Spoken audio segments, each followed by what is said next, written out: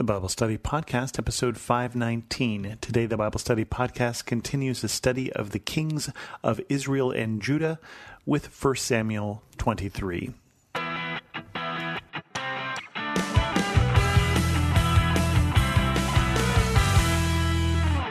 Welcome to the Bible Study Podcast. I'm your host, Chris Christensen. You may remember we're still in the midst of this story of David and Saul. Saul is king. David is on the run because Saul is trying to kill him because he believes that David is trying to take over. And he claims that David is trying to kill him.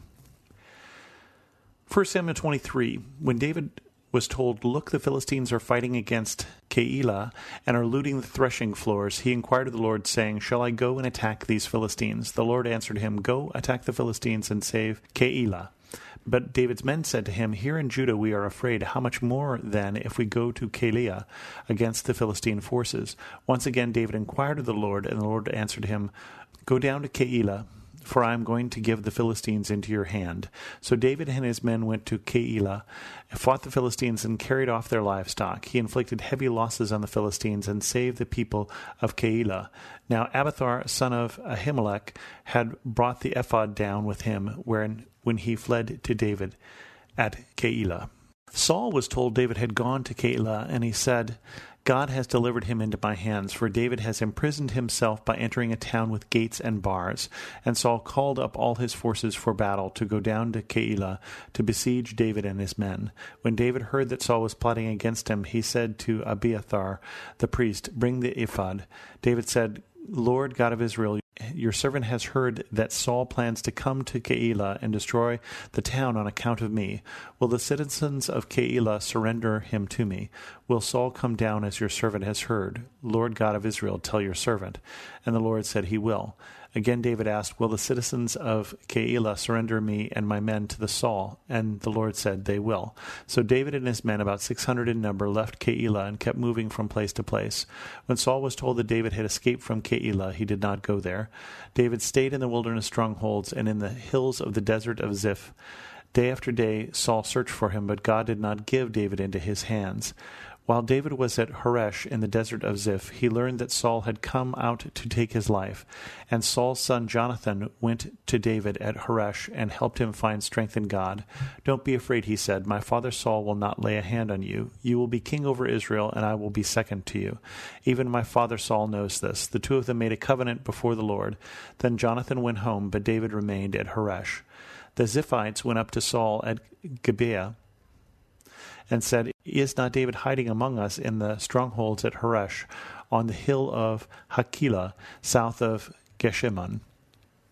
Now, your majesty, come down whenever it pleases you to do so, and we will be responsible for giving him into your hands." Saul replied, "The Lord bless you for your concern for me. Go and get more information. Find out where David usually goes and who has seen him there. They tell me he is very crafty. Find out about all the hiding places he uses and come back to me with definite information. Then I will go with you. If he is in the area, I will track him down among all the clans of Judah." So they set out and went to Ziph ahead of Saul. Now David and his men were in the desert of Maon, in the Arabah, south of Jeshimon. Saul and his men began the search. When David was told about it, he went down to the rock and stayed in the desert of Maon. When Saul heard this, he went to the desert of Maon in pursuit of David. Saul was going along one side of the mountain, and David and his men were on the other side, hurrying to get away from Saul. As Saul and his forces were closing in on David and his men to capture them, a messenger came to Saul, saying, "Come quickly, the Philistines are raiding the land." Then Saul broke off his pursuit of David and went to meet the Philistines.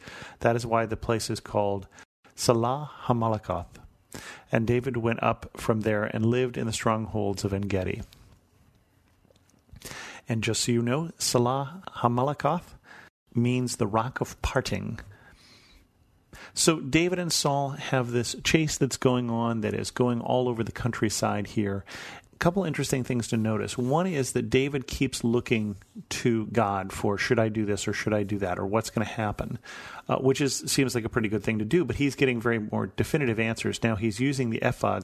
And in this case, what seems to be going on is that he's asking the priest here, who has he bring the ephod? And the ephod was part of the garment of the priest, and we believe the breastplate, and that it probably contained the Urim and the Thummim. And these are flat marked stones that are used in some way, kind of like a magic 8-ball, to ask questions of God. And so you obviously are doing this with prayer, asking God to guide this. And so he is asking very specific questions. He is not hearing the voice of God, but he's asking direct kind of yes or no questions. And then they're casting these dice in some fashion to know what God wants. But David is, before he does something, is seeking to see what God wants him to do, which is good, which is a good thing in general, whether you do it in that fashion or in some other fashion. David is trying to do what God wants, which is good to remember, especially as we get in the next part of the story. The other interesting thing with this whole story is that we see that while Saul can't find David, apparently Jonathan doesn't have any trouble finding him at all. Jonathan finds him and goes and talks to him and says, I understand you're going to become king. And as far as we can tell, it doesn't bother Jonathan that God has chosen David as king. And I think the reason for that is God has chosen David as king. And Jonathan understands that. He doesn't feel like if David's king that he has to die, or that, this town isn't big enough for both of us or whatever. He believes that if God wants David to be king, then David will be king. He says, even my father knows that. He probably understands the reason he can't find David is that God has not delivered him, that God is apparently thwarting him, including, it seems, at the end of this story, with just when he's about to find David, he gets distracted because he gets invaded. So David is seeking God. Saul is being thwarted by God. And then I told you that story so I told you this, and this is chapter 24. After Saul returned from pursuing the Philistines, he was told, David is in the desert of En-Gedi. So Saul took 300 able young men from all of Israel and set out to look for David and his men near the crags of the wild goats. He came to the sheep pens along the way. A cave was there, and Saul went in to relieve himself. David and his men were far back in the cave. The men said, This is the day the Lord spoke of when he said to you, I will give your enemy into your hands for you to deal with as you wish. Then David crept up unnoticed and cut off a corner of Saul's robe. Afterward, David was conscience-stricken for having cut off a corner of his robe, and he said to his men, The Lord forbid that I should do such a thing to my master, the Lord's anointed, or lay my hand on him, for he is anointed of the Lord. With these words, David sharply rebuked his men and did not allow them to attack Saul. And Saul left the cave and went away. Then David went out of the cave and called out to Saul, My lord the king. When Saul looked behind him, David bowed and prostrated himself with his face to the ground. He said to Saul, Why do you listen when men say David is bent on harming you? This day you have seen with your own eyes how the Lord delivered you into my hands in the cave. Some urged me to kill you, but I spared you. I said, I will not lay my hand on my Lord, because he is the Lord's anointed. See, my father, look at this piece of your robe in my hand. I cut off the corner of your robe, but I did not kill you. See that there is nothing in my hand to indicate that I am guilty of wrongdoing or rebellion. I have not wronged you, but you are hunting me down to take my life. May the Lord judge between you and me, and may the Lord avenge the wrongs you have done to me, but my hand will not touch you. As the saying goes, from evildoers come evil deeds, so my hand will not touch you. Against whom has the king of Israel come out? Who are you pursuing? A dead dog, a flea? May the Lord be our judge and decide between us. May he consider my cause and uphold it. May he vindicate me by delivering me from your hand. When David finished saying this, Saul asked, Is that your voice, David, my son? And he wept aloud. You are more righteous than I, he said. You have treated me well, but I have treated you badly. You have just now told me about the good you did to me. The Lord delivered me into your hands, but you did not kill me. When a man finds his enemy, does he let him get away unharmed? May the Lord reward you well for the way you treated me today. I know that you will surely be king, and that the kingdom of Israel will be established in your hands. Now swear to me by the Lord that you will not kill off my descendants or wipe out my name from my father's family. So David gave his oath to Saul. Then Saul returned home, but David and his men went up to the stronghold. So this is one of the stories that I really want to get to here, because we talked last week about the fact that Saul kept telling people that David was trying to kill him, and David establishes with certainty at this point that he is not trying to kill Saul. He is given the chance to kill Saul. He feels guilty that he even harmed Saul's robe. because when he looks at Saul, he sees not only his father-in-law, but the king who is anointed by God. And David won't lift his hand against him. Oddly enough, this is not the only time this will happen. This is going to happen again here soon. So it's not that Saul changes his mind forever.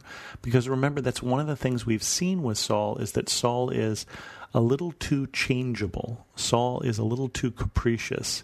He's the one who gets angry and throws his spear at David and also at his son. He does things that he will later regret.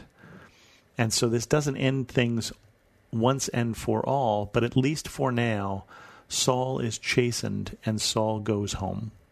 David doesn't go home with him because he doesn't trust him that much. But David is doing what God wants, and he does not believe that God wants him to do harm to Saul. One of the things that struck me about these two chapters when you put them together is, in the first one, David's not sure what to do, and so he calls the priest and he uses the Urim and the Thummim, and he's basically flipping a coin. He's not sure what to do. Lord, should I go down or should I not go down? But notice that in the second chapter, he doesn't flip a coin whether he should kill Saul or not. He doesn't do that because he knows it's wrong. And I wonder if there's something in here with don't do the wrong thing, do the right thing when you know it, and if you don't, pray about it and flip a coin. I don't know if that's the great way to live or not, but I think there may be something to that about not worrying about it too much and praying that God will work through showing us what to do in those in-betweens and just getting the big ones right, getting the don't do the wrong thing and do the right thing right. I'm not sure about that, but something to think about.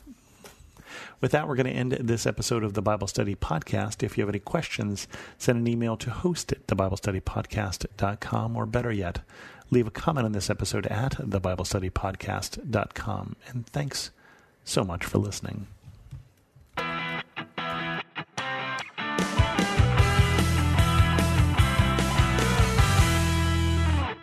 Finding uplifting news in today's headlines is often like searching for a needle in a haystack.